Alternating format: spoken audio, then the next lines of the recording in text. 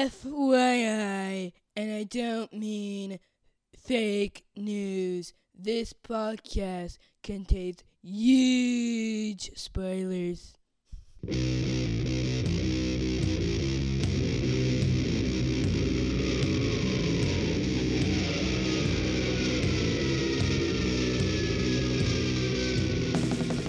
Hey everybody, welcome to episode 410 of the podcast that goes Snikt. I'm your host, Jason. You calm down and go to the picnic. Minimal. And this is a flashback episode. It's going to be our Halloween special, Snikt and Treat, 1992 version. Yeah, so gonna roll up a lot of Halloween type comics, though none of them actually came out for Halloween in 92. They were all mostly the summer of 92, but, you know, close enough. But the content of all these 1992 Wolverine appearances, you know, have some Halloween themes. You know, we got wizards and demons and monsters and aliens and werewolves, oh my, you know, and all these stories, and so there's definitely a lot to kind of tie into the spooky and sometimes the kooky in these issues, and so that's what we're going to cover. As I kind of talked about in the last flashback episode, you know, kind of clumping more stuff together than I might normally. For example, I think I originally had this episode broken into 3 episodes, like when I was originally looking at stuff. But in an effort to help some timetables match up so I can talk about Executioner Song with Grant from the Cable Guide and Dan and Georgie from the Excalibur Roads, and hopefully that'll still play out as planned. You know, condensing some stuff, and you know, I promise that this won't then be a 3-hour episode. I'll condense some of my content and commentary as well. You know, so that this can be, hopefully it'll still be a nice long-ish episode, but not so overbearingly long that you're like, yeah, I'm gonna go do something else. Those, you know, it's fine. If you need to press pause because your commute is over or you're done working out or whatever you do when you're listening to this, you know, listen as you will, right? Anyway, enough of that. We're going to talk about some comics because that's what we're here to do. So the first thing we're going to talk about is Deathlock number 14. Now, Wolverine is barely in this. In fact, he's just in a cameo of a flashback. I don't remember exactly what issues they are. I meant to look that up and I forgot. But, you know, we talked about some Deathlock issues on a previous episode where Wolverine was in a story with the Thing and some other characters that was helping Deathlock fight like this guy who was basically collecting cyborgs. Shoot, I don't know if I have that. If I can find it real fast, I will. Otherwise, I won't worry about it. Let me see what's in my notes. Got my handy-dandy notebook out. It would have been after that episode. And after the Shield episode, I believe.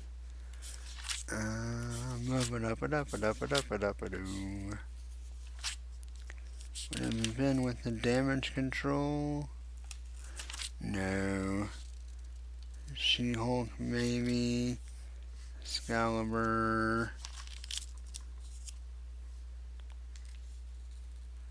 Quasar. No, this is all Infinity Gauntlet stuff. I think it was before that, so it may be in the other notebook.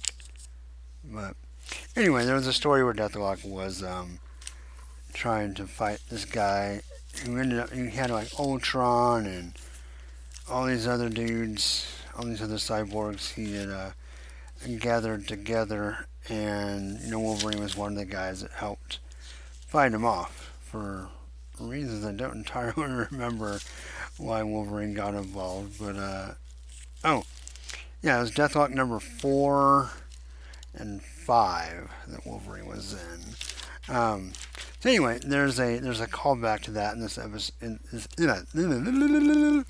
callback to that in issue 14. So I probably spent more on talking about that than I did looking at the issue. Uh, but Deathlock 14 is by writer Dwayne McDuffie, art by Mike Manley, and I feel like that happened to us last time too, and I'll get to that in a second, what I mean by that. Letters by Ken Lopez, colors by Gregory Wright, and the cover is, I think, it's either by Manley or Cohen. I thought I saw a signature, and now I can't find it. So, I'm not actually sure if it's Mike Manley or Dennis Cohen, but it's okay. It's Deathlock with his back to us in a graveyard fighting a giant, like, trash monster, like a slimy monster. It looks okay. So this is part of the biohazard agenda. It's actually part 3 of 4 of the biohazard agenda, and so I won't get into all of that, but basically what happens in this one is we get a quick summary of our story so far, which includes a pick of Wolverine from the last time we were there.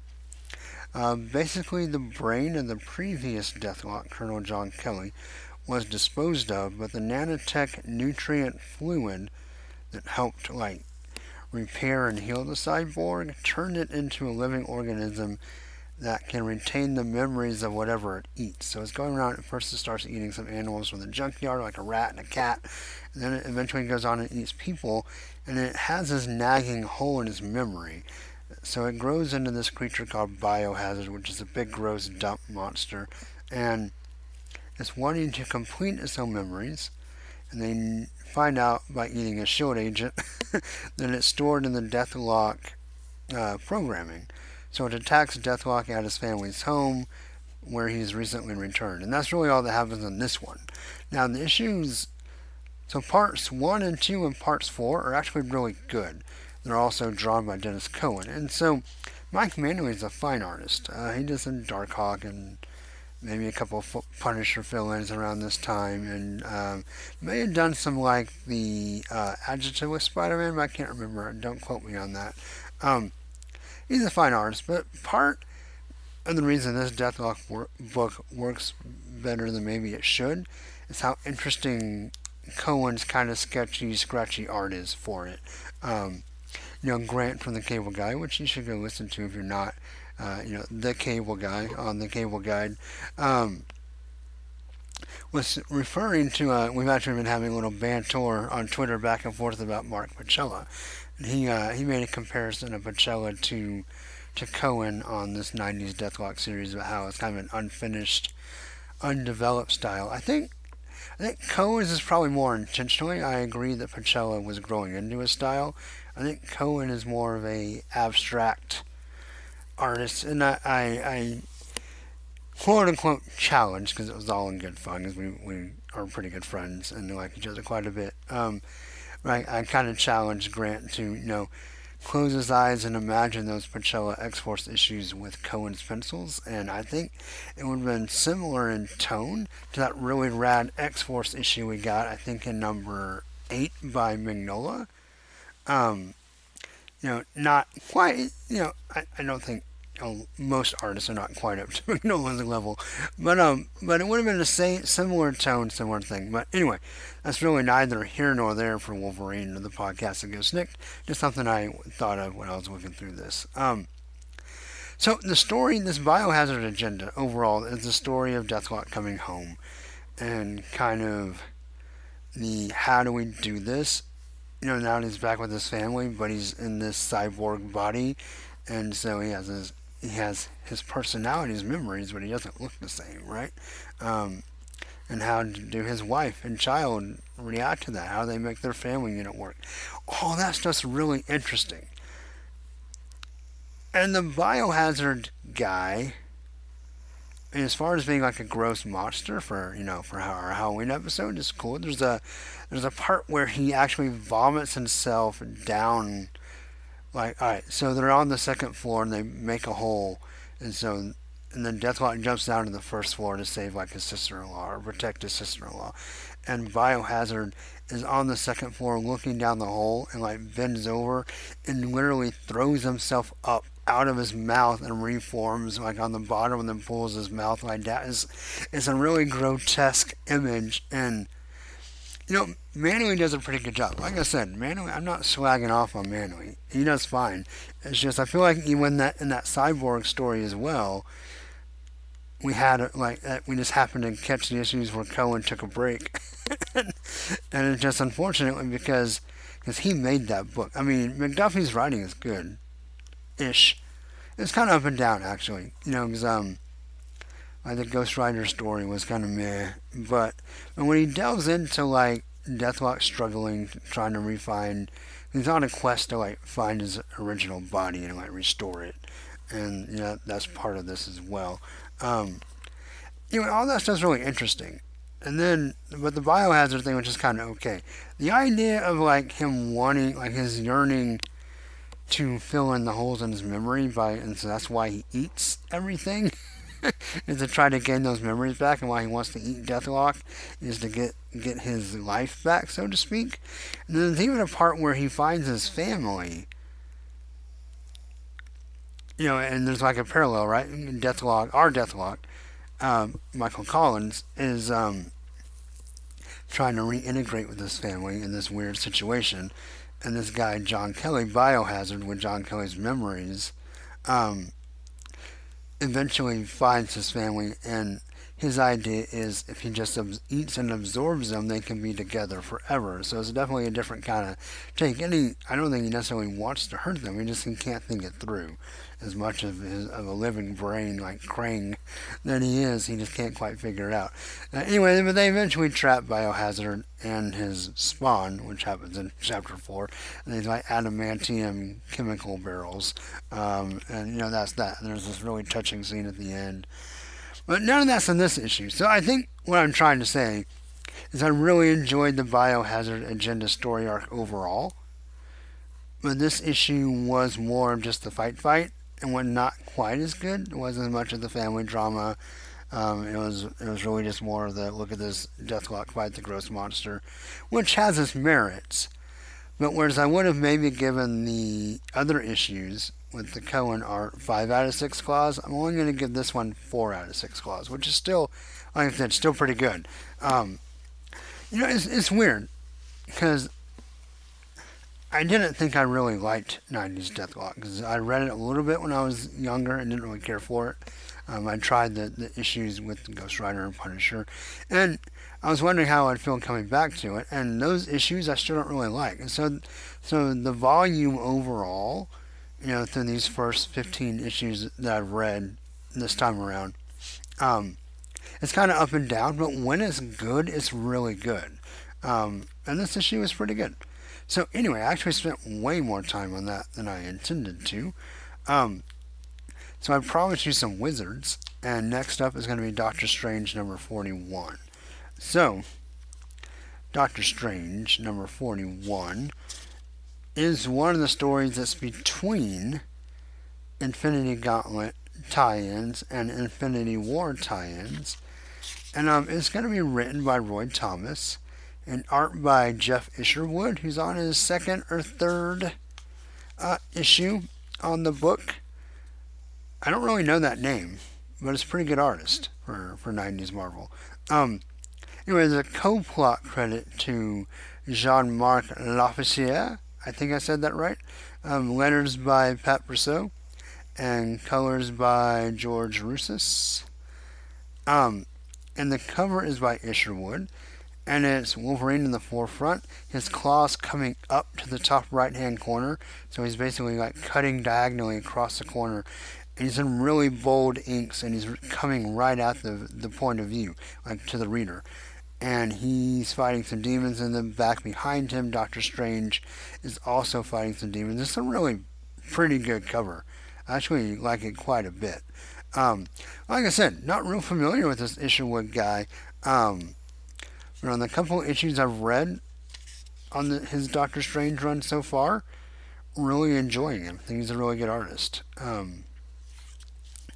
So, basically, in this issue, Wolverine literally claws his way into the basement of the Sanctum Sanctorum, and eviscerates Doctor Strange and Clea in their sleep. Luckily, though, Doctor Strange had levitated them at the last moment, so Wolverine only destroyed the sheets. Using the Eye of Agamotto, Strange sees that Wolverine is possessed by the Nagari. Remember them from an old X-Men story, like back in the Claremont. I mean, it was right on the edge of like the Cocker and Byrne era. I don't remember exactly who drew it, but they had all the like the Oh wait, was that the same one as the Kitty Pryde Christmas story? That would have been Cockrum. They had like the little obelisk or whatever out in the woods. I think that was the same one. Yeah.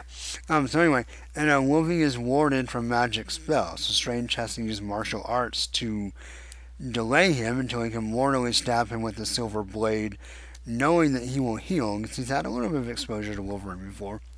But the spirit will be exorcised. So the Nagari possession will be exorcised by the silver blade. That's an old magic trope, right? That silver hurts demons and stuff. When Doctor Strange catches the departing spirit, which is one of the Undying Ones. So there's this weird like collaboration between the Undying Ones and the Nagari. Strange and Wolverine go to the Undying One dimension to slaughter demons and close the portal with a Gaia crystal. Then they go home and drink 12th century Prussian brandy. And there's a lot of fighting, and there's a lot that happens. Well, no, it's not really a lot plot-wise. But there's a lot of time spent in the Undying dimension, which is pretty fun. So the art's really good. The story's pretty good. I enjoyed this issue pretty well. Isherwood's Wolverine looks nice. Kind of has almost like if Tex and Gene Colan like got together and did a jam session. Isherwood's art there's definitely some, and I mean good Gene Colan. I know there were times by this point in the 90s that some of his art was not quite as interesting. It was just kind of messy.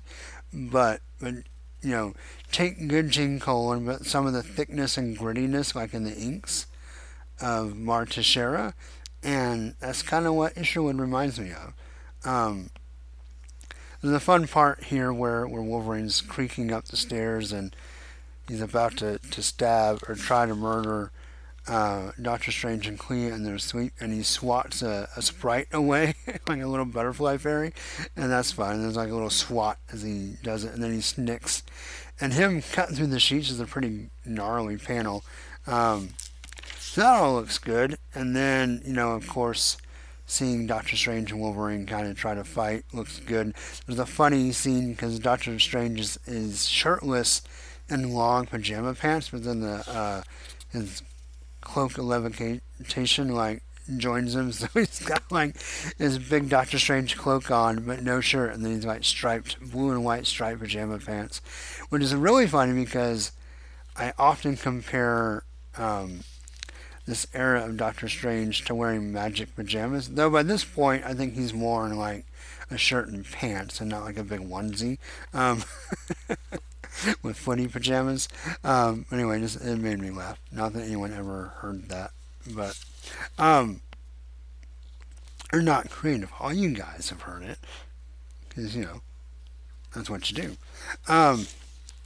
Anyway, yeah. So there's some fun stuff where they go into the dimension, they fight the demons, and they get like thrown in this like slime, and Wolverine gets possessed, and kind of can barely hold on to his humanity. And there's Roy Thomas gets to kind of commentate on that a little bit, right?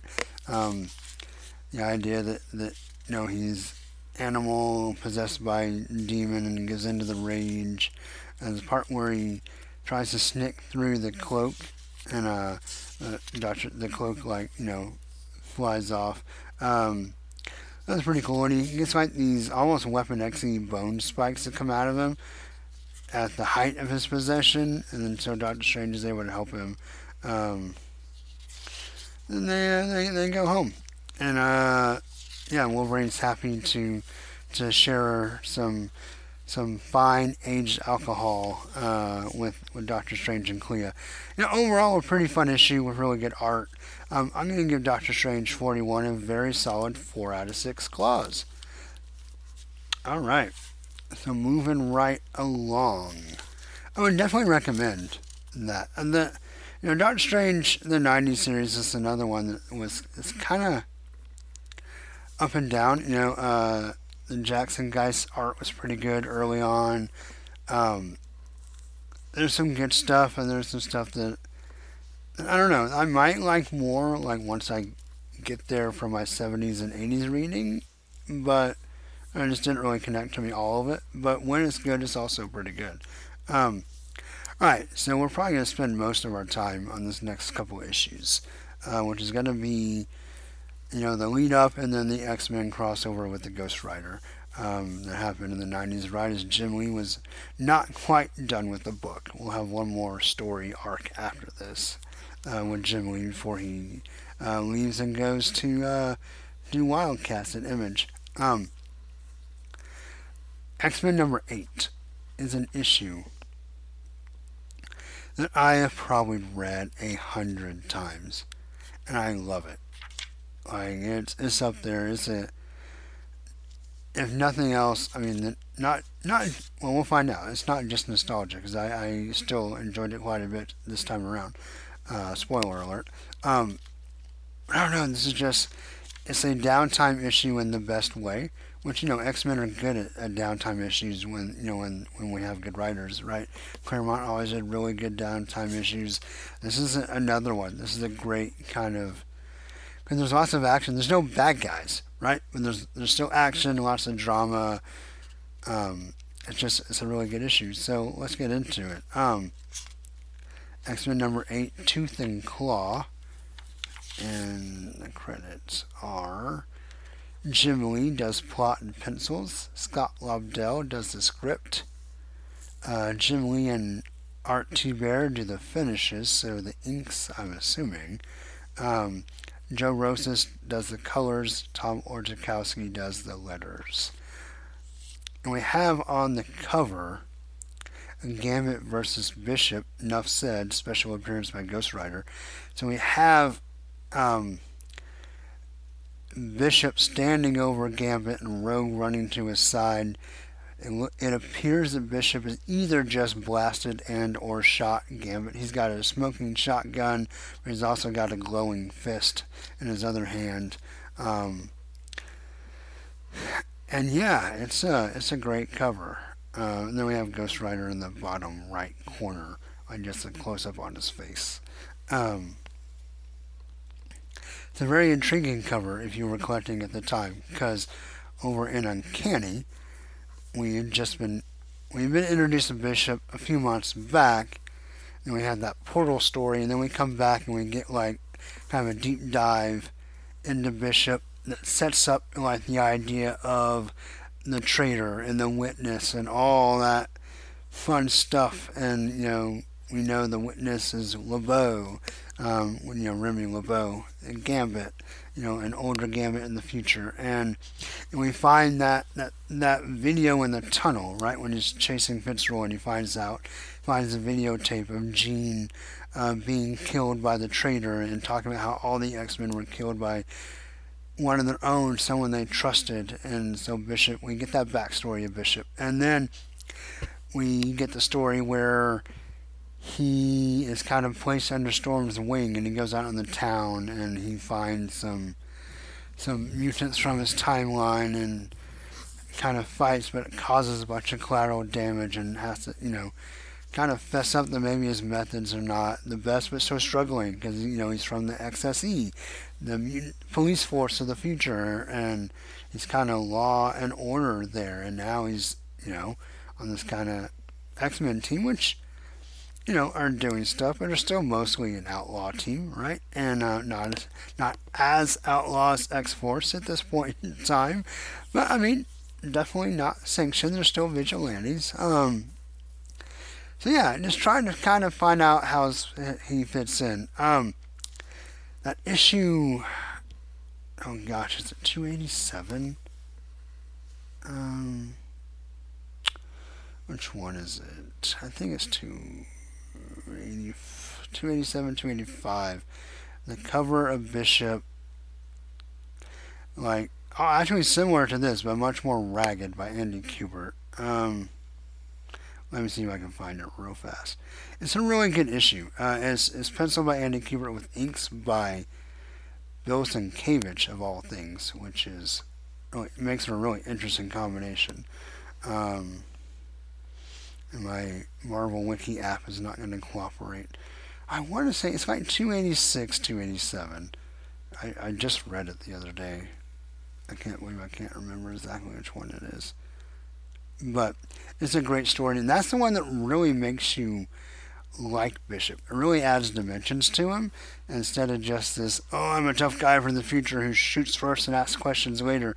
Like, you really get into his motivation and, kind of his emotional attachment to the X-Men. And so, anyway, why I'm talking about all that, even though we don't officially cover those issues on the episode, because there's no Wolverine in them, is it really builds into the excitement of, he's been over there with the gold team, and now he's coming to meet the blue team, and we know he has this relationship with Gambit in the future, and then we see this cover of him shooting Gambit, or at least finding Gambit, and you're like, whoa, what is that about? Like, why, was a witness a bad guy? And we'll kind of get into that in this issue. So, here's kind of what happens. Logan is at Xavier's computer lab trying to Google himself. He can't find anything. He's getting like an error message, so he's pretty grumpy. Professor X and Storm are giving Bishop the school tour since he'll be on her gold team under Storm's tutelage. They introduce him to the blue team minus Logan, which is, I don't know if my regular synopsizing is going to work. There's so much in this issue. Because there's a scene with Jubilee on the first page where she's trying to get Logan to go to the picnic, and he kind of snaps at her, and Cyclops is like, whoa there, and let's just go. And Jim Lee's Bishop looks so menacing. He's so broad. And his uniform looks cool, even the train station, the train conductor Gary Cooper uniform with the bandana. It still looks pretty good. And there was some tension between Storm and Forge, and Professor X even commentates on it, like, is everything okay with you guys? She's like, as far as I know. And then so the scene where we meet the blue team, Bishop is just kind of blown away. He goes, I've seen holograms, holodisc of the original, or the old X-Men in the Kelly exhibit, but these images fell in comparison to Cyclops. Legends tell you as the first X-Men. And Cyclops says, hello. I've met Jean Grey, but you must be Dr. Henry McCoy, known as the Beast. Well, he hasn't met Jean Grey. He saw her video. Oh, wait, yes, sorry. He met her in Uncanny, because she's on the other team. Never mind, duh. He says, Dr. Henry McCoy, known as the Beast, you are Randall's most read philosopher. The Beast is like, gracias. Who's Randall? Next, Psylocke and Rogue. Sugar. And you must be Gambit. There's very little written about you. Just the way I like it, he says. And you are Jubilation, the last X-Men. And she's like, really? Cool. And this idea, because this is not the only time this is mentioned in the 90s, this idea that Jubilee outlasts the team in that timeline and is the last X-Men is a really cool idea that I like a lot. Because I really like Jubilee. And I like the idea that she would be the one that kind of gets away and survives. And even back to her introduction, right? Where, she came back from the mall and snuck around the Australian outback tunnels, like, stealing food and costumes and stuff. And so the idea that if the X-Men were betrayed and massacred, she would be able to kind of get away. Also, the thing that's interesting is that same motif is used in Old Man Logan, right?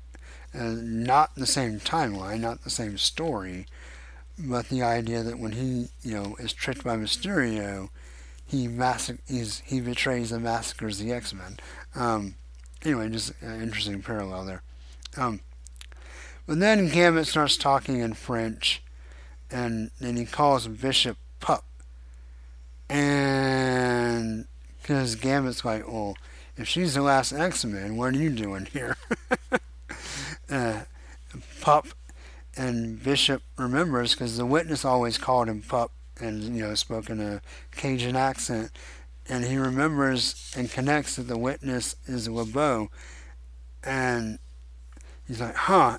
And so he gets kind of frustrated and upset now, but doesn't quite connect all the dots. But he does think, okay, well, I don't have much information on Gambit. Maybe that's because that information was hidden.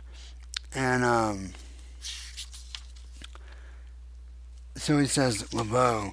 And Gambit, for whatever reason, gets really upset that Bishop knows his name. But then says, like, you don't say a person's name without permission, which I thought was interesting. Bishop's like, well, this explains the witness's reluctance to share his recollections regarding Gambit because they're one and the same. And Cyclops gets between them and says, whoa, you're not making any sense. And Bishop says again, the witness was the last person to see the X-Men alive before they were betrayed by one of their own. And he tells Professor X, you have to side scan him and see what his loyalties lie. And Storm's like, whoa. And Rogue is like, whoa, sugar. And Professor X is like, no, I can't violate him. I can't do that. Gambit has been a very loyal X-Men and has unswerved dedication to us on more than one occasion. I'm not going to violate his trust like that. But Bishop's really flustered, and I think for good reason, right? From his perspective. This is really good writing and really good story because you really see it from both sides, right? From Bishop's perspective, he knows that Gambit is the witness from his future, or his present, or future, or possible future. And he knows that he doesn't know anything about Gambit, and now he knows that Bishop and Gambit are the same person. So it's like, what does he have to hide? Is he protecting the traitor? Is he the traitor? So you can see why he's very defensive, very on edge, and very much wanting something to be done. But you also see on the other side, Gambit's been an X-Men for a little bit, not a real long time in comic time, a couple of years in publishing time, but, long enough and has done enough that, we're not going to take your word over his. And even Storm pulls Bishop to the side and is like, well, even if you're right, who would you believe if you were us?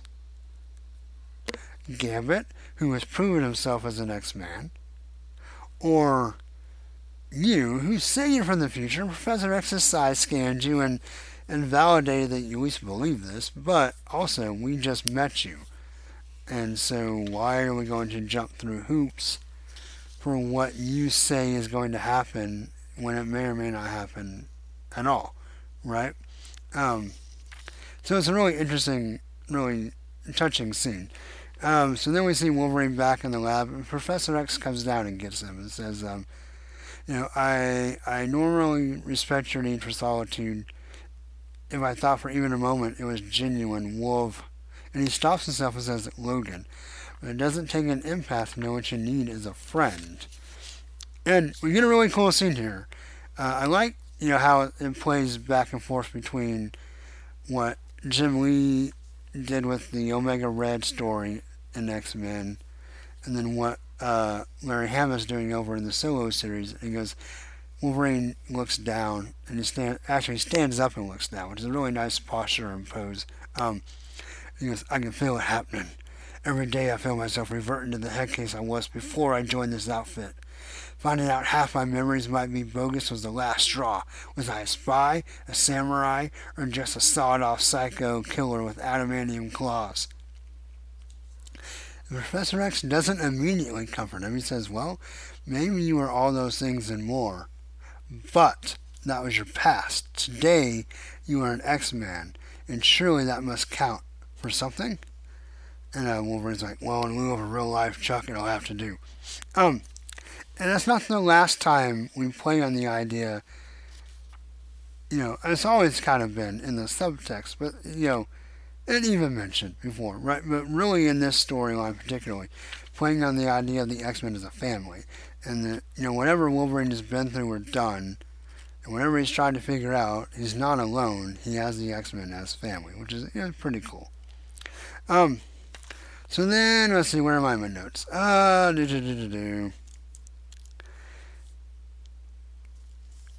Yeah, so everyone says calm down, go to the picnic. At the picnic, Scott lushed after Psylocke, and that scene, which made all the 13-year-old boys scream in 1992. Actually, I was 14, and I remembered this scene.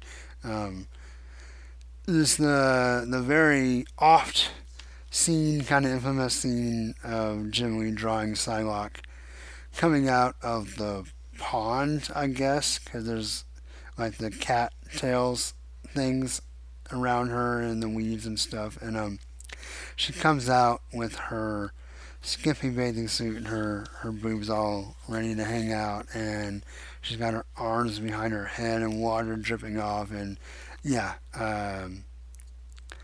Horn Dog Jason in 1992 was like, yeah, okay, yeah, give me more of this. And Cyclops also wants more of this, and there's a close-up of Psylocke as she kind of runs her hand over the open part of the bathing suit on her chest, and Scott's like, and like starts drooling. And Jean's trying to say, that the professor is not really dealing with or being, emotionally healthy about, being re-paralyzed and back in the chair after his time where he had use of his legs. And Scott's like, well, I think that the Charles Professor guy, I think the professor is doing that in just perfect. And he literally almost like Homer Simpson drools, perfect, as he's staring at Cyclops' cleavage. And Jean hits him with a little telekinetic stinger and says, excuse me? And he's like, Jean? And she's like, oh, you remembered, I'm flattered.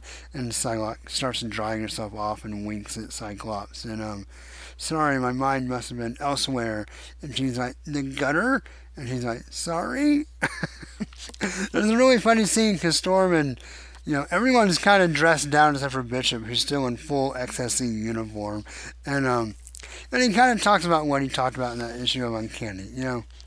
I spent all my time tracking down and executing mutant outlaws. And you start thinking, and he's looking at a ladybug and a flower, and he says, you start thinking it's all about humans and mutants. And Storm is with them. She's like, well, I hope not. There's all this great creation around us. And she says, you realize, of course, your days as judge, jury, and executioner are over.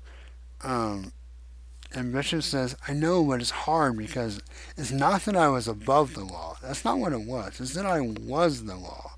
Then we get Jean and a big sploosh. A Sylvester-ish cartoon caption. And Bishop's like, Cyclops is under attack, and he grabs his gun and rushes over, and Storm's like, oh no, it's just a lover's quarrel. They can handle it. You don't need to go in guns a-blazing. We need to make that not your first instinct so much anymore. And he's like, well, it's really interesting because I won't apologize for being prudent in my era, But Storm says, but we're trying to build a world that's better than the future. Maybe prevent your future. And Bishop's like, is it possible? And Storm says, well, if it's not, this is all pointless. That's what the X-Men are about. And, kind of gives them a lecture on we don't sink down to the level of the bad guys. And, so with that, Rogue and Gambit are at the picnic, and Rogue is in her Jim Lee skimpy. So Gambit's in, jeans and cowboy boots and a black t-shirt.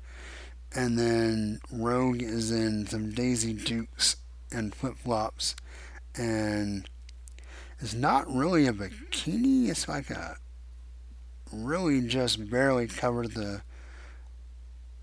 breast and then wraps around her arms like halter top kind of thing. Um, this is generally being his sexiest in this issue.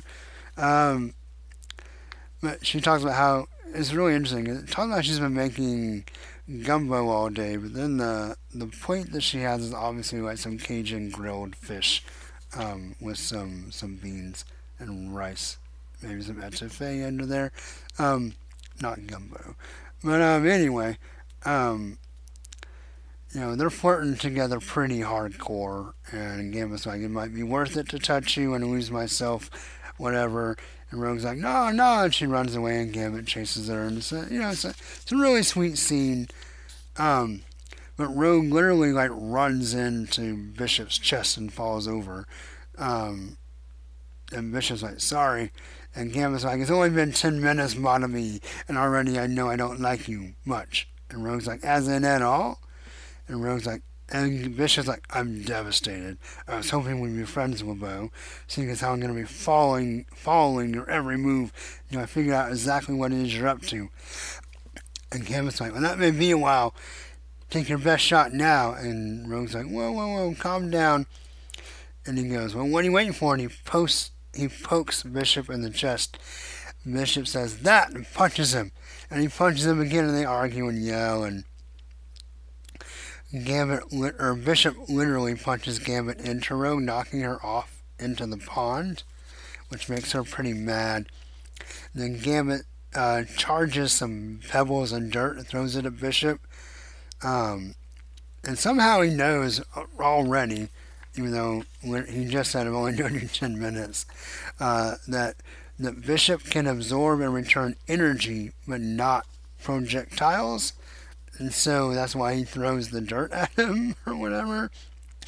And then they argue some more, and Gambit, in the very famous scene, grabs the pie and charges it and throws it, but he misses Bishop. Bishop ducks, and it hits Rogue in the face. And Gambit's like, oops. And she's like, oops. I made all this food, blah, blah, blah, and all you got is oops. And, there was, sorry, I don't want to completely pass over, because this is like our Gambit sub-podcast here, right? Because, he throws dirt and he picks up the pie and Bishop pulls a gun. And they're like, whoa, wait a second, I have a pie and you have a gun. That's not quite right. But yeah, so anyway, after Rogue gets really mad because the pie blows up in her face, so I guess Gambit didn't really charge it that much. It kind of brings levity and lightens the situation because Bishop and Gambit both start laughing at Rogue's expense. And, but it kind of diffuses the fight. So that's pretty good. Definitely cuts the tension. So Rogue makes a good argument to not minority report Gambit. Basically, you can't hold him responsible for a crime you say he hasn't committed yet. But then they get shot with some energy, and it's Belladonna. She shows up. She needs Gambit to come back home. So the blue team are off to Nolans. And the sheriff from James Bond pulls over the Ghost Rider for speeding. So basically we find out that Belladonna is Gambit's wife, which obviously upsets Rogue. And then they decide they're going to go back to New Orleans. We get a little bit of past with the Assassin's Guild and the Thieves Guild, and how Gambit had the arranged marriage with Belladonna, but then he killed her brother-in-law, so to keep the peace, he exiled himself. And the X-Men are like, again, we're family, we're going with you. You say it's a family affair, we're going with you. And so I don't know if you remember, so I don't remember exactly which James, I think it was more than one James Bond movie that had like the Louisiana cop, and like what? And like, the big doofus, and James Bond speeds by in his spy cars, and I think he pulls over Jaws maybe in one of the movies. Anyway, this is obviously an homage to that. We see 120 on the speedometer or on the radar gun, and he chases down in his Ghost Rider, riding into New Orleans, and Ghost Rider like gives him a not the pendant stare, just like a Ghost Rider stare, and he like the sheriff like drops his cigar and like runs off scared, and the Ghost Rider's like "Rawr," and rides into town, and setting up the next story. So yeah. Oh, one thing I missed in there, I wanted to comment.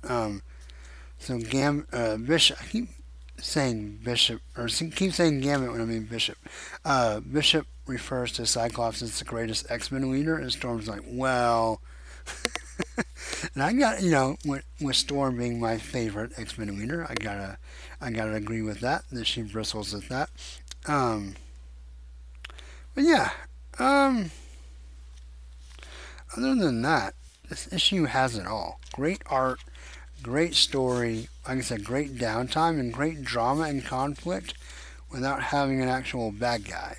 I loved it just as much as I did then. Not for all the same reasons. Don't really need the horn dog stuff in my comics as a 42-year-old guy. But yeah, so, that part maybe not as exciting, but man, it's just really, really good. There's really, really good stuff in this issue. And it kind of ties in this book to the Wolverine book, with Wolverine kind of on a mission to discover himself, but also not being by himself.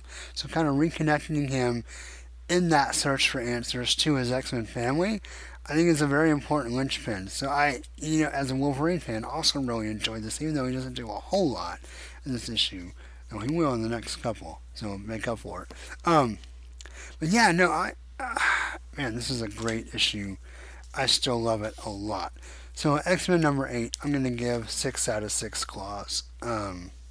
Yeah, I love it. So, that last page leads us into our crossover, which is going to take us to Ghost Rider number 26.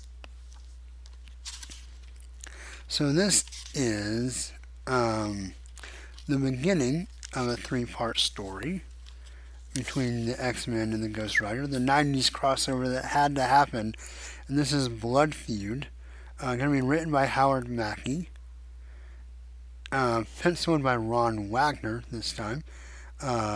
Inked by Mike Witherby. Letters by Janice Chang. Colors by Gregory Wright. And the cover is by Jim Lee and Scott Williams. And the cover's fine. I mean, for Jim Lee, it's actually a little underwhelming. It's basically the X-Men, like, tied up in some goo. And by I mean the X-Men, the most popular X-Men in the 90s, besides Bishop and Cable, who are on a meteoric rise at this point. But you have Cyclops, Gambit, and Wolverine tied up in the back. And then Ghost Rider writhing in pain, turning into an alien. That's what I'll say, not knowing the story. Obviously, we know it's the Brood. And it's fine. It's a little sketchy for Jim Lee, which is also okay. But it's in an era where we have a ton of awesome Jim Lee covers, including 2 right after this, it's a little underwhelming. It's not as good as the other ones, in my opinion. Alright, so we have this Assassin's Clan killer who basically looks like Shadow Venom, and he's stalking the members of the Thieves Guild. Ghost Rider just happens to be in New Orleans looking for Johnny Blaze and his traveling circus, because Dan Ketch has been mortally wounded, and he's afraid to change back to his human form until he figures out what's going on.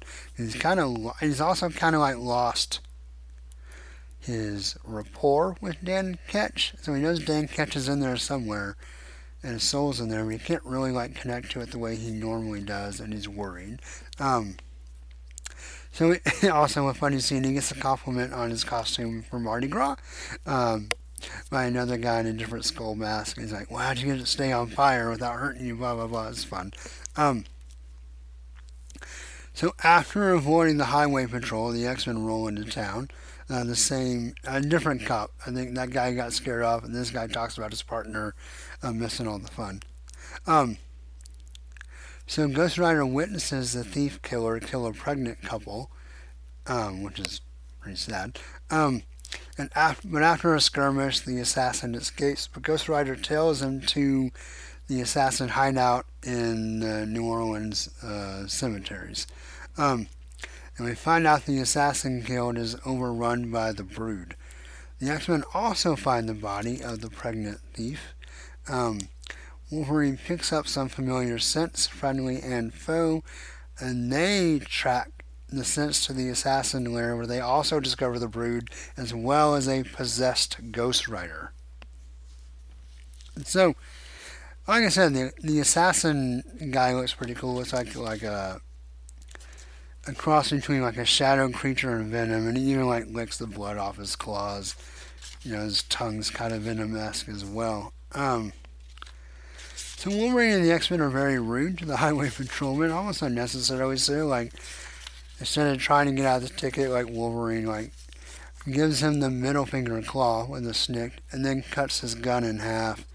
And then Cyclops like Jubilee blinds him, and then Cyclops like blasts his tires so he can't follow him. And then Gambit charges an Ace of Spades and blows up his car. All because this guy pulled him over for speeding. Yeah. And so, that's interesting. So that they could have maybe handled that a little better or a little differently. But that's what they did. So, I do want to say, when Ghost Rider's riding through the alleys, we get a view of the French Quarter, and I'm pretty sure it's the place that we stayed the last time we were there. If you don't remember or haven't heard before, Janice is from... she was born in New Orleans and grew up in New Orleans and Baton Rouge before they moved to Houston when she was a teenager. So I've been to New Orleans once before, and then we went back with her, because I really wanted to get it from her perspective a couple of summers ago. And I'm pretty sure if Wagner did research and got like a real building, or if he didn't, either way, I'm pretty sure we stayed in that hotel that we see, that Ghost Rider drives by. And I'll try to find or remember to post some side-by-sides of the art and a picture that I have of the same. It's like the same like decorative railing and the big long vertical like window doors. Yeah, it's pretty cool. So I had a question about whether the Brood could possess the Ghost Rider. I mean, they did, so obviously they can, but should they be able to? And I don't know. I would need someone who's more of a Ghost Rider expert than me to maybe answer that. So if that's any of you guys, let me know what you think about. And it's kind of the crux of this story, is that the Brood are able to possess his body, which is already possessed. And of course, Brood possession is a little bit different, right? They like do the egg, they implant the egg. So I don't know. So there's three things competing for. So you have Ghost Rider, the Spirit of Vengeance, Dan Ketch, and the Brood, all kind of competing for the Ghost Rider's attention, if you will. Man, these Assassin Guild's costumes are 90s to the max. They're like black with like teal and purple, and then like neon green hair. They all have neon green hair. It's so like 90s, like actually it's G.I. Joe Dreadnought is what it is. The Dreadnoughts. Yeah, that's exactly what it is. Anyway, speaking of being a horn dog, Wolverine is a super horn dog at Mardi Gras. And they get out of their car in the French Quarter, which, by the way, good luck parking in the French Quarter at Mardi Gras. But anyway, Wolverine's like, I do love New Orleans during Mardi Gras, and he lights up a cigar as this lady walks by in a very skimpy bikini with tassels on the nipples and like a wild headdress, and she's wearing like next to nothing, and Wolverine's like, oh, I love Mardi Gras, hubba hubba. So Wolverine's being a horn dog for sure. And we get a really, really fun scene of Rogue and Belladonna comparing notes on Gambit. They had flown ahead of the other X-Men, and yeah. And so Wolverine's like, well, what did you find out? And she's like, well, apparently as a Mullins, I meant about the assassins. And he's chopping on a cigar. And Gambit's like, ooh. It's like, yes, it's our city. We'll lead the way. That's pretty cool. Um, they find the dead thieves, and Belladonna's very upset. And the whole like broken alliance, right? Like there's been a peace between the thieves and the assassins, and now suddenly it's not peaceful, and so yeah. So Wolverine jumps in, and they see the possessed assassins, and Wolverine's like, "Well, forget who you knew. Best to think of these things as the killers of your family and start killing some bugs." So very Wolverine. Um, and like, oh, and they see the Ghost Rider. Like, this is bad. I recognize some scents. We saw the Brood, confirmed that. I thought the other scent might be a friend, might help us fight the Brood. Yeah, it turns out that's not going to happen because he is the Brood. And the last page reveal an ugly Ghost Rider Brood with like gnarly bone spikes and stuff. And the Queen behind him. Pretty menacing page. So, the story's pretty good. I really enjoyed the X-Men and Ghost Rider kind of running parallel as they're about to interact. And the art's pretty good. I mean, we're about to read Jim Lee, so it's not that good. But it's not bad. I mean, it's pretty good. Kind of typical, like, 90s Marvel art. If that makes sense, if you read a lot of art. If you read a lot of Marvel in the 90s, each era kind of has, like, almost a distinct house style. In the early 90s definitely had kind of your guys who didn't all draw the same, but drew very similarly. You had like the superstar artists and then like the rest, right? And I don't mean to say like Ron Wagner's the rest, but he's good. It's good art, but it's definitely not as unique or sticking out. But anyway, I'm going to give Ghost Rider 26 5 out of 6 claws. I enjoyed it quite a bit. Not as much. The art maybe could have been a little better for me. But not much better. I mean, it's really good. Alright, so that's going to take us to X-Men number 9, which is Death Beneath New Orleans on the cover with Wolverine versus Ghost Rider. So this is the Not So Big Easy, which I get what they're saying is, New Orleans is a big easy, and they're saying not so easy. But they're saying the Not So Big Easy makes it sound like it's not so big. Which is weird. But anyway, Jim Lee doing plot and pencils again. Scott Lobdell doing the script again. Lee and T. Bear doing the finishes again. Tom Wojciechowski on the letters, but this time with an assist from someone Hollis, no first name given. And then Joe Rosas does the colors. And on the cover, we have an awesome cover of Wolverine versus Ghost Rider, which is not necessarily what we get on the inside, but still pretty fun. And yeah, an iconic cover. If you read this stuff in the 90s, you remember it well. It's Wolverine jumping at Ghost Rider, Ghost Rider's hands at his throat, kind of falling down together as they fight. Ghost Rider's chain starting to wrap around Wolverine. Wolverine, of course, has his claws out. Ghost Rider's holding his face up, and Wolverine's got a claw back about to strike. It's a really, really great cover. So in this issue, as the X-Men and Belladonna fight Ghost Rider and the Brood, the floor caves into this massive underground labyrinth that the kind every major city has. This just massive network of underground tunnels. So as Wolverine and Beast tackle the Brood Rider, they realize he's trying to fight the possession. So as the fight continues, we find out the Brood are really after the thief assassin children because of some way they were raised. And we don't really find that out in this story at all. I don't remember if we come back to it. But there's some genetic secret, and even when they start to say it, Gambit cuts them off and says, no, don't be sharing no family secrets, Siri. But yeah, so he definitely interrupts it. And then Psylocke and Belladonna go into the Brood Rider's mind, into his psyche, where they find that Danny's essence and free him from the Brood. So the Brood is trying to attack Danny's essence inside the Ghost Rider and like bond on a spiritual level as well as physical.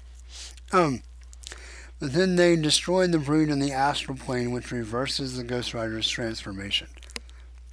Unfortunately, this seems to kill Belladonna, as she exhausted all of her mysterious powers. She keeps saying, oh, I had this accident and got all these powers and I haven't really tested what they all do yet, haven't found a limit yet. But apparently this was it. This was the limit. And so she apparently seems to die. Dying in Gambit's arms, he professes his true love for her, which Rogue overhears. So I'm looking forward to that drama in the future. Because she says, because she's upset because she's like, I understand why you left. I don't understand why you didn't take me with you. Or we could have been exiled together. And Gambit gives in this whole thing like, we loved each other as children and as teenagers. And I wanted to marry you. But then I was forced to marry you. And didn't know how real it was. And then after the fight with your brother, and I killed him and I had to leave to keep the peace. I didn't want you to come with me. I wanted you to basically have a life of choice. Or I wanted to make a choice on my own. Kind of that, I'm a guy and I can't just take things. If it's not my choice, it's not mine. And I want something else that I choose. Anyway, whatever. I don't identify a whole lot with that. I think if a good thing's a good thing, then, you celebrate it and revel in it. But, anyway. Yeah, but he basically says, I've always loved you, I still love you, you're my true love, and Rogue's like, what? So then Gambit gives her body, Belladonna's body, to the Guild, and Ghost Rider and the X-Men prepare to avenge her death and rescue the children. Alright, so, on our splash page, there's the fun part where Jubilee's, there's a kind of a running gag where Jubilee's stepping like a Barugu and is grossed out about it. And so as they're seeing Ghost Rider Brew, and she's obviously very deservedly scared, she's like, color me curious, but does anyone know if I'm too young to join the New Warriors? Which is a nice kind of 90s crack. There's also a part where the Brood Queen calls the X-Men. She goes, my apologies, ex-mammals. Which is kind of funny. And then Wolverine refers to Ghost Rider as Bones and Brimstone. So it's like Lobdell being pretty clever and witty, as he is when he's a good writer. And I, as far as I remember, have good memories of his 90s stuff being pretty good. So I found it pretty fun. In fact, to the point, there's another gag. So, Ghost Brood Rider is about to attack Jubilee, and Jubilee's like, ah! And Beast jumps in and kicks him in the face, like a jumping, flying kick. And Jubilee's like, show off, I was just about to do that. And Beast is like, oh, I'm certain. Fact is, I was sitting over there thinking, what would Jubilee do in my place? And, throughout this whole story arc, and this X-Men run in general, the adjectiveless X-Men run, compared to modern times, I forgot what it's like to really love the Beast. Because this Beast is so fun, and just, man, there was a time in his history, in a long time, where he was such a great character.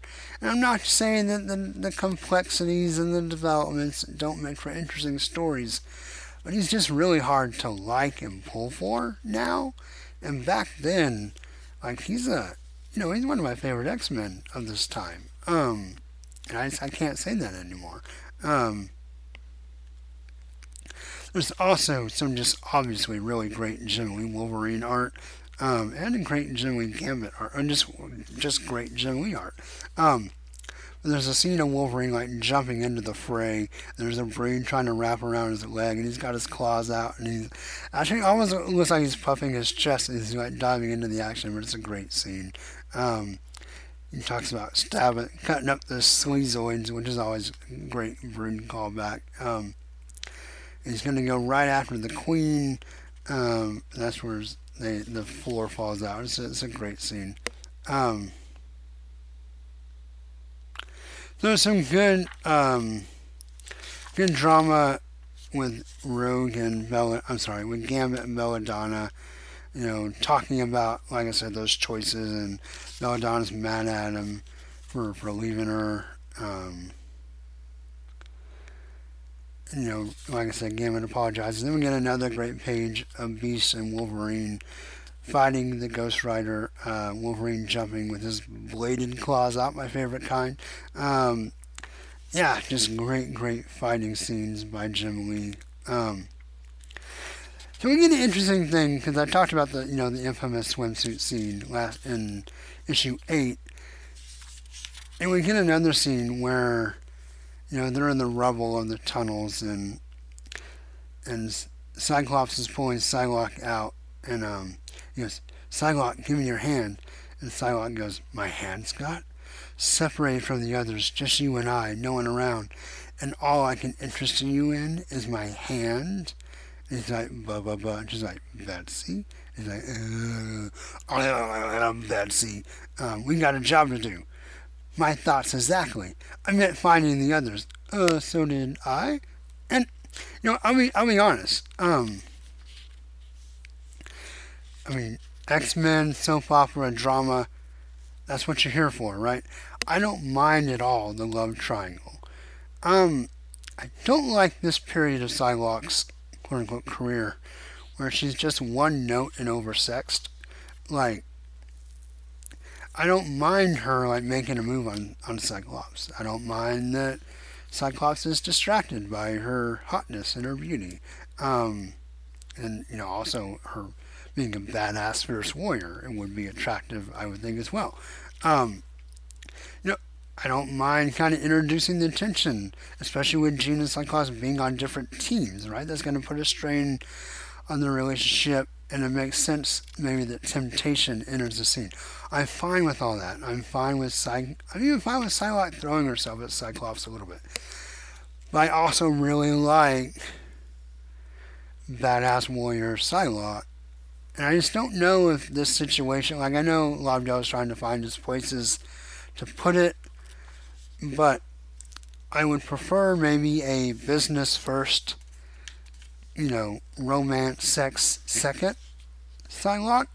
But this is very much, because I don't know, maybe she's just teasing him. And maybe that's all it is, and maybe I'm reading too much into it. But I almost kind of feel like she's like, well, no, why don't we not go save our friends and have a little hanky-panky? And that doesn't really jive with me.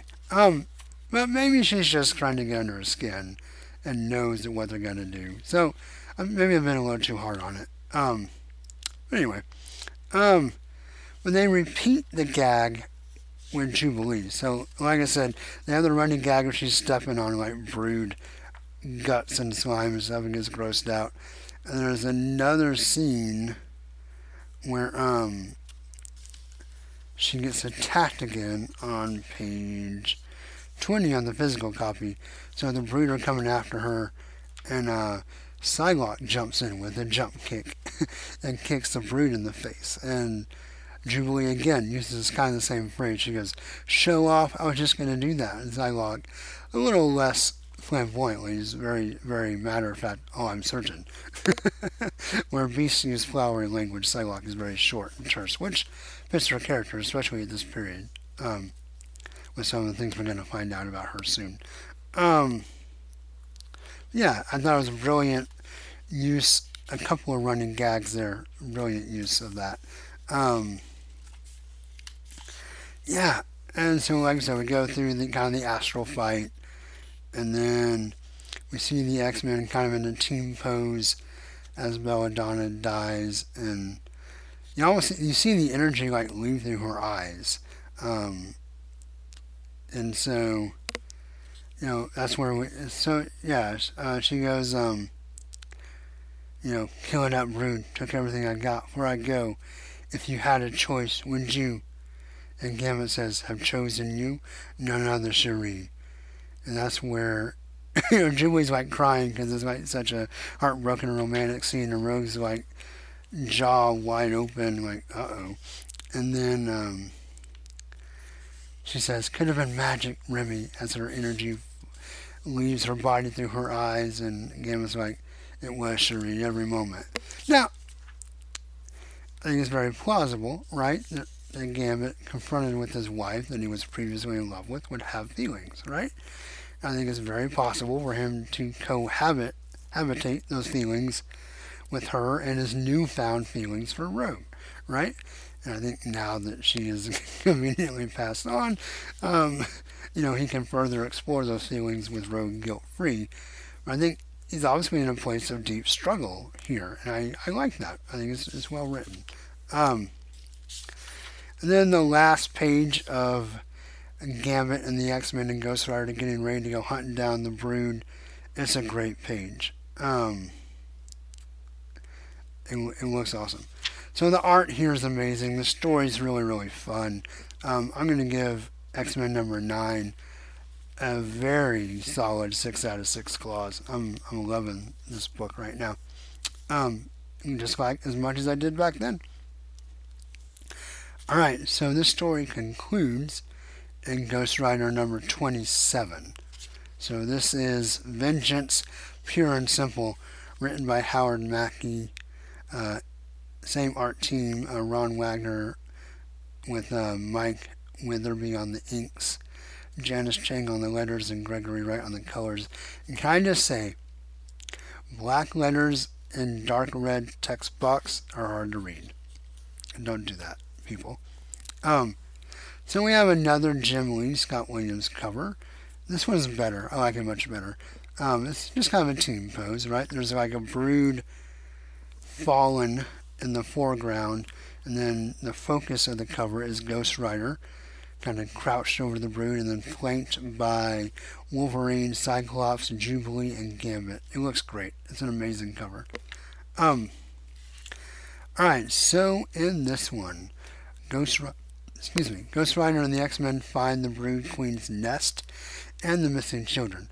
Wolverine starts helping cut the kids free from the Brood goo trappings, but Ghost Rider smells vengeance and goes to find the Queen.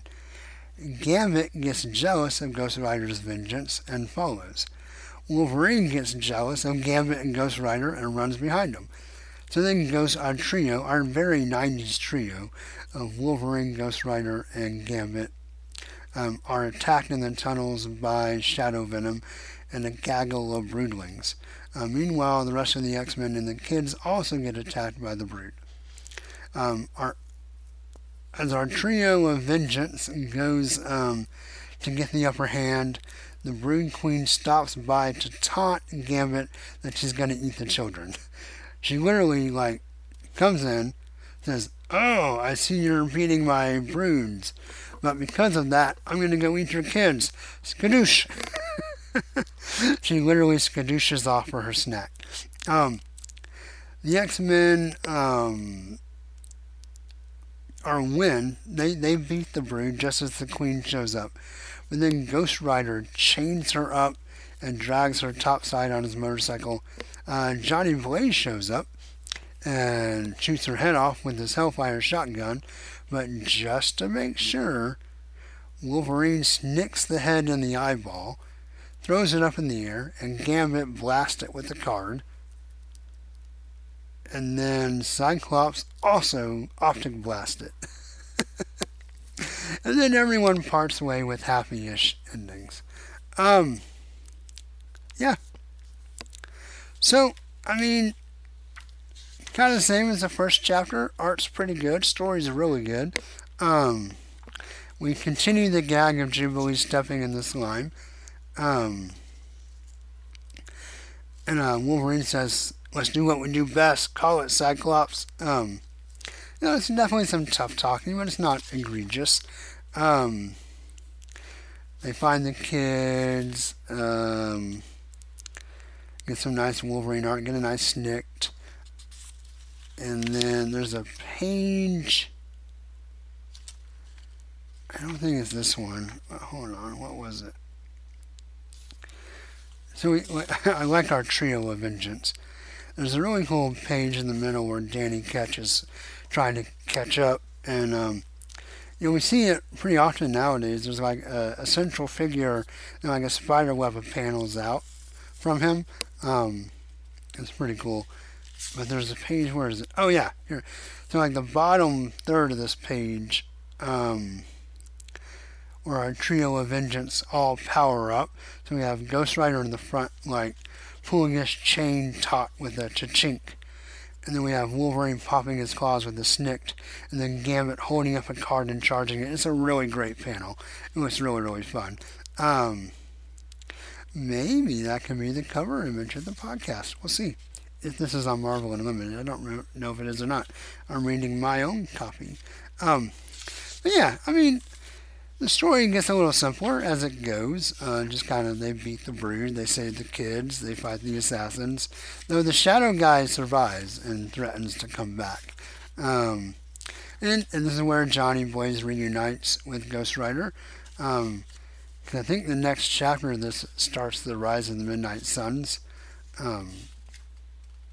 But yeah, a good story, solid art. Not quite Jim Lee, so I've been a little spoiled by the other parts of the crossover and the covers. But yeah, I'm going to give Ghost Rider 27 a very solid 5 out of 6 claws. So, before we move on, we're actually going to stick with Ghost Rider because Wolverine comes back in issue 29. So, this one is, what's it called? Biting the Hand That Feeds You, written by Howard Mackey, this time pencils by Andy Kubert, inks by Joe Kubert, so that's pretty cool. Letters by Janice Chang, colors by Gregory Wright again. And this time the cover is also by the Kuberts, father and son, Andy with the pencils, Joe with the inks. And we have it's an awesome cover. It's really great. Again, Wolverine and Ghost Rider fighting it out. And Ghost Rider this time has his chains all the way around Wolverine, who's taking a slice, and we actually see where he sliced part of the jacket, and we see the flaming ribs underneath, which is always a cool touch. There's a classic Andy Kubert Wolverine pose.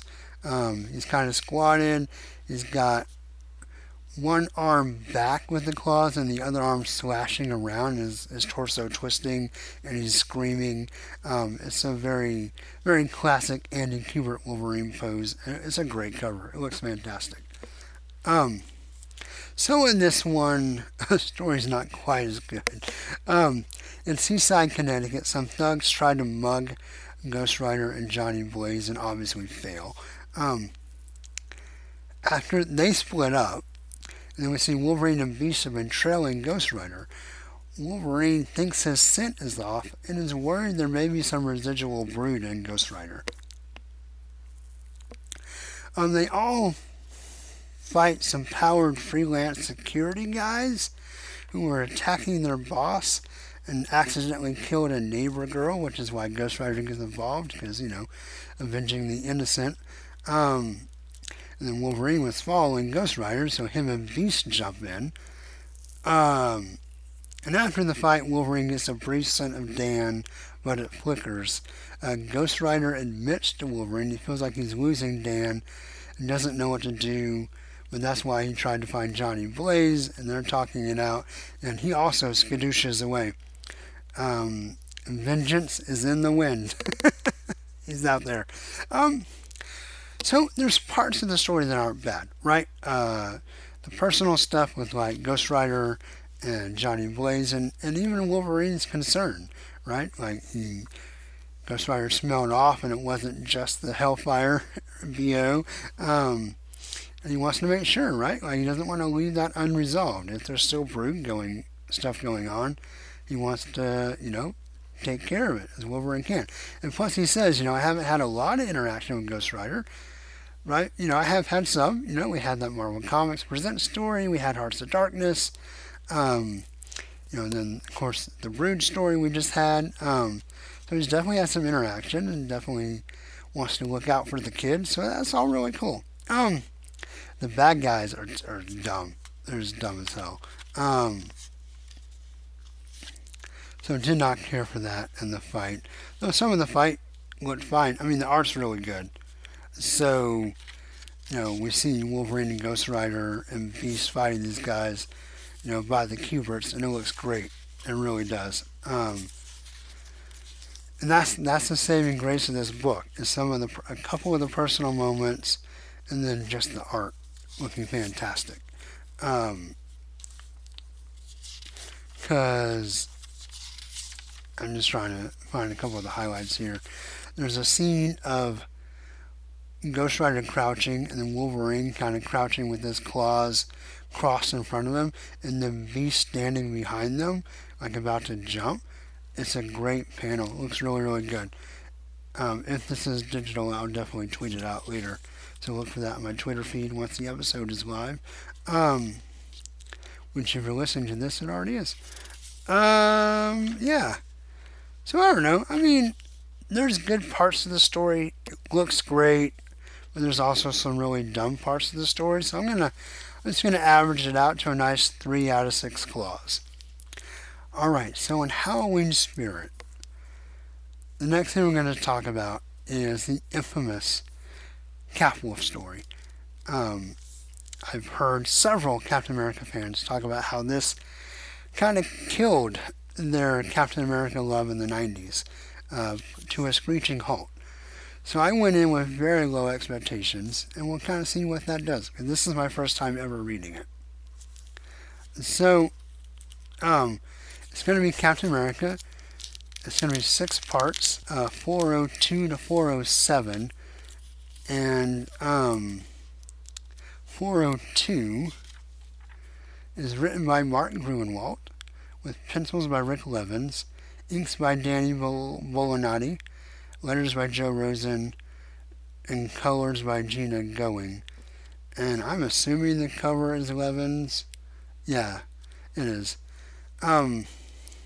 A very busy cover. Man and Wolf Part 1 to 6, Captain America, The Search for John Jameson begins. We have a night sky, a full moon, a werewolf howling in the moon, a tree coming up in front of the moon to give it that Halloweeny feel. Captain America's very concerned head next to the moon, and then a body in the foreground that the werewolf is obviously attacked. It's okay, it's kind of meh. So there are werewolf attacks in the Northeast. Wolverine literally sniffs them. Like, we get the scene of the attack. Wolverine finds the body later, and he puts his finger down, pulls up the blood, and goes sniff, sniff, and he smells the blood, and that's all he does in this issue. So then Cap takes the leave of absence from the Avengers for 2 reasons. One, he's mad at the Avengers for the actions in Galactic Storm. Operation Galactic Storm, where there was basically a portion of the Avengers that formed an Avenger hit squad to go assassinate the Supreme Intelligence of the Kree, and Captain America was very, very upset about that. And then when he gets home, he tries to give them a lecture on ethics, and no one really shows up, so he's upset about that too. So he kind of leaves because of that, but also because he wants to find his friends. Diamondback is missing, and a very horrible backup story through all these issues of Crossbones, which I like Crossbones and I like him being nasty. I don't care for the story. It was just very, very abusive to Diamondback. But anyway, but also his pilot, John Jameson, is missing, and so he decides he's going to go look for him, right? He sees the werewolf report on the news and remembers Man-Wolf. So he goes to visit some people. Goes to visit J. Jonah Jameson, who has not seen his son in years, he says. Then he visits Dr. Druid, who agrees to be a supernatural detective buddy, and they go to the woods to try to find evidence of the werewolf attacks, and they get attacked by a she-wolf. But Moonhunter, the werewolf whisperer, snags her. So, I've been enjoying 90s Captain America by and large. And really enjoyed Ron Lim's art. Rick Levins is not a very good departure. His art is very pedestrian, I feel like. Very average. And this story is very meh. It's not terrible in this first chapter. It's just kind of like, who cares? It's not very good, not very interesting. So yeah, I'm going to move on before I grade this. I'm going to go ahead and talk about chapters 2 and 3. I feel like they're in a similar vein, which is interesting because, well, anyway, you'll know why when I get to chapter 4. And let me open these up real fast. I don't think the credits change. Well, let's make sure.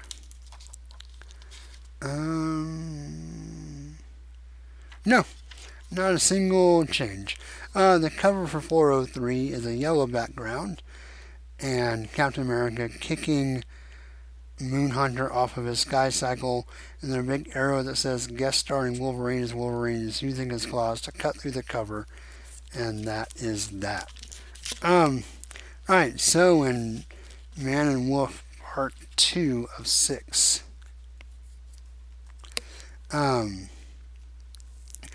Cap chases Moonhunter in a sky cycle race, but falls to the ground after a brief skirmish, witnessed by Wolverine. Shadowy Master Villain has reassembled the Moonstone. He's been using Nightshade to turn people into werewolves with their chemicals, but the stone is also drawing other werewolves to the premises as well, which accounts for the werewolf we saw in chapter 1, which was not one of their werewolves. After Moonhunter gets it back, he's like, oh wait, this isn't ours, but throw it in the wolf pen anyway.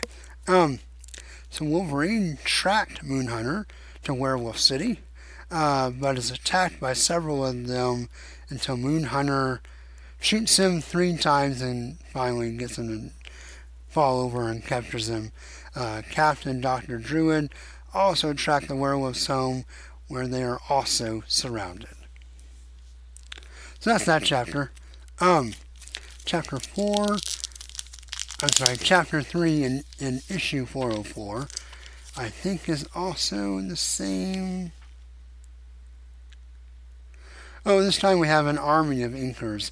In addition to Bull and Noddy, we also have Hudson and Grissing. On the cover, we have a very stiff, ugly Wolverine tackling Captain America out through a wooden door. His claws are not out, but there's 3 stripes through the logo of where his arm has been, but he has his hand around Captain America's neck with no claws. Now his claws are out on the other hand he's about to attack Captain America with. I'm just saying this is definitely not that Mike Zeck cover from the Cap annual that was really good. This is a poor man's Cap versus Wolverine cover at the best. So in this one, issue 404, Dr. Druid helps Cap escape from the werewolf gang. Nightshade tries to turn Wolverine into a werewolf with the chemicals, but his healing factor won't allow it. So the big bad guy hypnotizes him instead and sicks him on Captain America. Says, go get him. They fight their way through the town, which should be really awesome, but it's just kind of eh. Eventually Wolverine pins Cap and moves in for the kill before the shadowy mastermind bad guy stops him and takes Cap to his werewolf lab. And that's where we end up. So this fight by Rick Levins, it's just not that good. It's kind of bad, kind of stiff, not really very agile. It's not really very much fun. So up to this point, we don't actually have Capwolf yet. We have all the other werewolf stuff. It's not great by any stretch. I wouldn't even say it's good, but it hasn't been completely terrible. The art is average, and the story's kind of average. I'm going to give the first 3 chapters a very soft 3 out of 6 claws. But then we're going to take a turn. Issue 405, where we actually get Capwolf, where the famous or infamous image on the cover of Cap Wolf holding his shield up in the air, and he's in color, but the werewolf face is all in black shadow except for the eyes and mouth. Let's see, credits. By the way, also mad because this issue is called Dances with Werewolves, and I don't appreciate that. So this one is Gruenwald's story, Rick Levins with the inks. Worth mentioning that Rick Levins with the pencils. Worth mentioning that Steve Alexandrov does the inks this time. Rosen letters going on colors. Yeah, the cover is actually not too bad. I mean, it's kind of silly, but it's not bad. So in this one, I would actually say it's the best cover of the bunch of this story arc. So Cap Wolf is a thing now, and not even Dreadman, who's our shadowy bad guy, isn't that a great name? Dreadman, not even his werewolf army, led by Wolverine, can stop him. But he is, for some reason, subservient to Nightshade. So, story.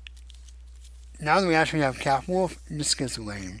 And the art is worse. I don't know if Levins, was, kind of feeling the fatigue of the 6-part story at this point, or if the change in inks, but the art is worse than it has been. And I really kind of hated this issue. Don't really like anything that happens. There's another skirmish between Wolverine and Cap that looks terrible. First of all, Cap looks like more like a German Shepherd wolf than a werewolf, or a were-German Shepherd. I understand that he's white, because his fur would match his hair color, but I don't know. Wolverine looks so terrible. It looks so bad. This art's so terrible. I'm going to give this issue 1 out of 6 claws. The best cover, worst issue, by far. So 406, what do we got? Credits on this one.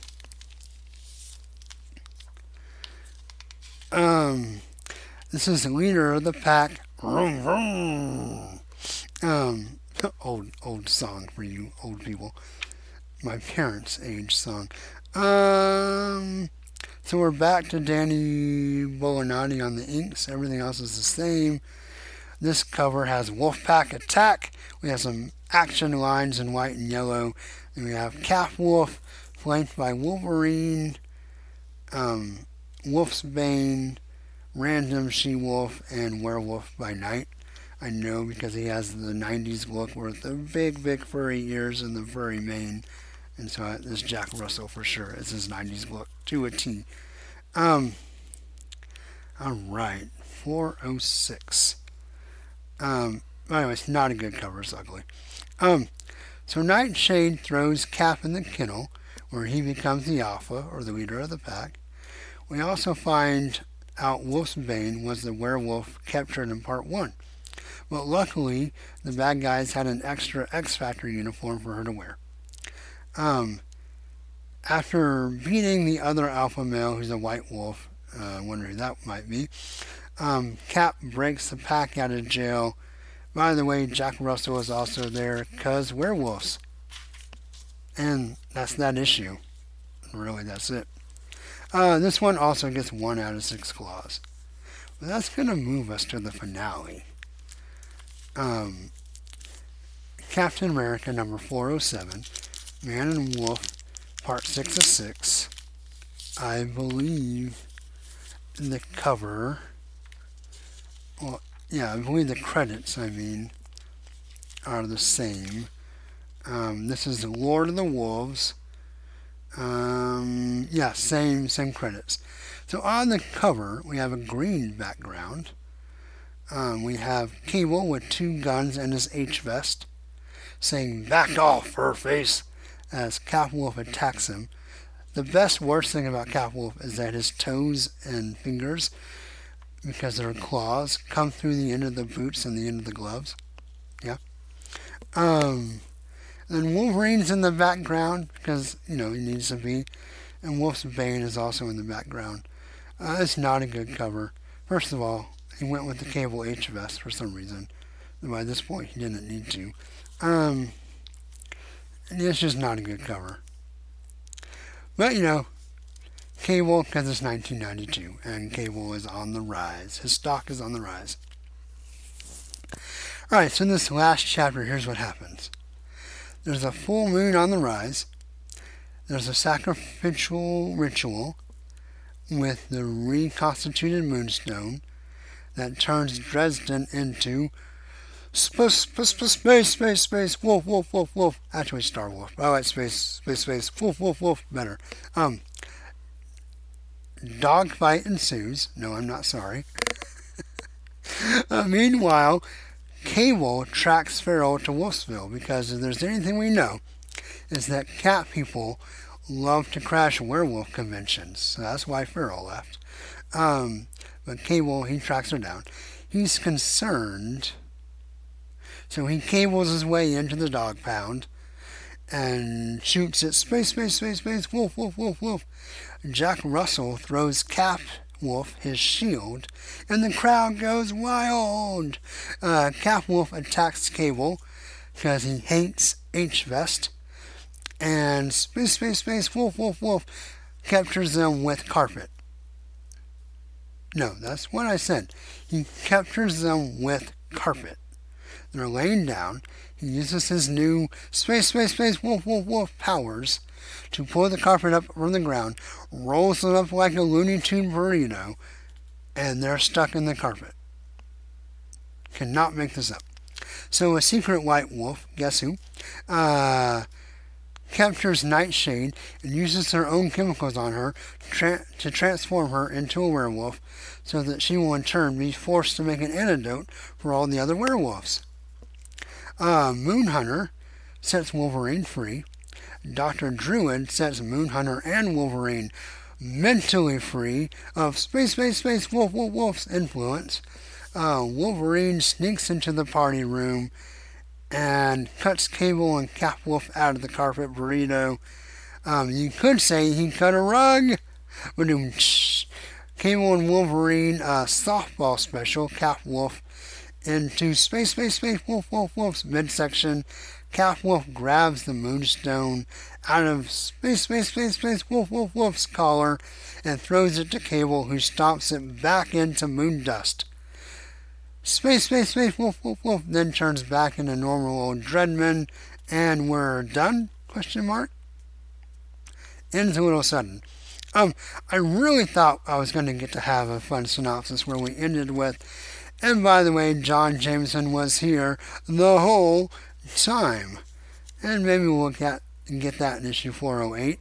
I think we do. I'm pretty sure that white wolf that's a little bit smarter than the other werewolves is John Jameson. But we don't find that out in this issue. And Cap doesn't turn back into a man in this issue. I'm guessing that happens in 408. But we will find out later because I'm going to wait and read that when we do Infinity War. So, I don't know. We'll see. Alright, this issue was dumb. And it was terrible and bad. But it was so dumb, it was almost fun. But not quite. I'm going to give it 2 out of 6 claws. It's better than the previous 2 chapters. So Capwolf. The build-up and the werewolf stuff is bad, but it's not terrible. When Capwolf actually turns into a werewolf himself and we get the infamous Capwolf, that part is terrible. But then we have this wackadoodle last issue that's not quite terrible. I think the arc overall, if I'm going to rate I already did the individual pieces. If I was going to do the whole story, I would say it's probably a 2 out of 6. With Wolverine's involvement being a 1 or 0, there's no reason for Wolverine to be here. At all. And it's funny that Wolfsbane is here because she was a werewolf and she was drawn like a magnet to the new to the new Moonstone. And Jack Russell shows up and John Jameson shows up. The very tangential connection of Farrell, which is really just an excuse to pull Cable into the story because she doesn't even do anything. She literally gets shot with a tranq dart by Cable outside the complex so that he can go be part of the story. That's really a stretch. And it's really pretty dumb. But anyway, that's that. That's not going to be our flashback Halloween episode. I hope you enjoyed it. We covered a lot. But I don't know, I thought it was pretty fun. I had fun talking about it. We had wizards, we had demons, aliens, we had werewolves. What else could you want for a Halloween special? So, there you go. I don't actually know what will be next. Probably some new comics again as we do some more Ten of Swords with our S-Words coverage with the Excalibros. But, I don't know. Next flashback episode is going to be another doozy. It's going to be Shattershot, which I have a lot of reading to do between now and then. Those annuals have a lot of pages. But yeah, that'll be the next one. And, I want, for listeners, cross listeners, who also listen to the Cable Guide podcast, Grant has teased, maybe talking, because he kind of mentioned Capwolf and Shattershot. Kind of just mentioned them on his show, and then said he, might have a chance to talk about them in more detail. We had talked about doing those stories together. That was also when I planned on doing those stories as their own episodes. And when I planned on doing them, into November and possibly December. So, if you were looking forward to him talking about those with me, maybe I can still have him send in some notes or some feedback. But because I had to jam a lot more stuff together so that I can have a better, more fun conversation with him about Executioner's Song, totally worth it.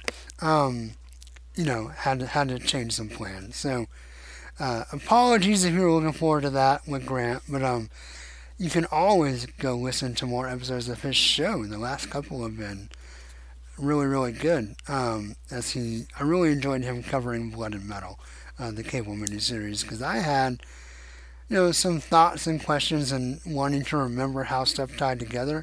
He did a really good job with that miniseries. So definitely go check that out. I mentioned the Excalibros a couple of times. Go check that out. I am participating in the Crossing Swords for Ten of Swords. Go check out Homo Superior, X Reads podcast, Comic Book Queers, and House of X podcast. All those guys, go check them out as well. I think that's going to do it for this episode. So, everyone, please stay safe out there. This should drop on Halloween. So if you're listening to it, quote unquote, on time, give you another reminder to go vote. In the next couple of days is election day, so go do that. I think most states early voting is closed. I know for Texas we closed. Actually, today, as I'm recording this, or finishing recording this. So yeah, please, definitely do that. Definitely stay safe out there, guys. Stay well. Until next time. Oh wait, my podcast, the podcast to go Snikt. I mentioned, posting panels from the issues on Twitter and stuff. Twitter is at Sniktcast. You can like the Facebook page. Show notes and stuff are at sniktcast.podbean.com. And that will do it. Happy Halloween. Hugs and snicks. Bye-bye. And snacked.